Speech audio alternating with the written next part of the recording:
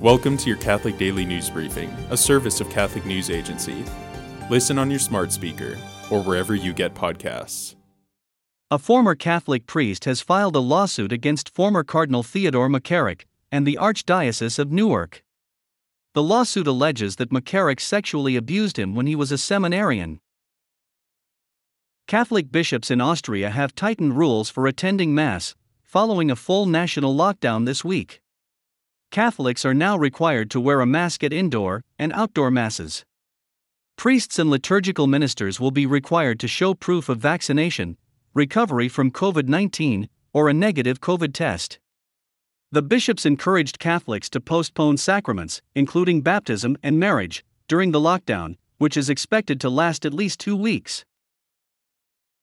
Saint Joseph continues to protect the Church today, just like he protected the Virgin Mary and the child Jesus. That was the reflection of Pope Francis today, during his general audience in Rome. The Gospel of Luke depicts Saint Joseph as a guardian of Jesus and Mary.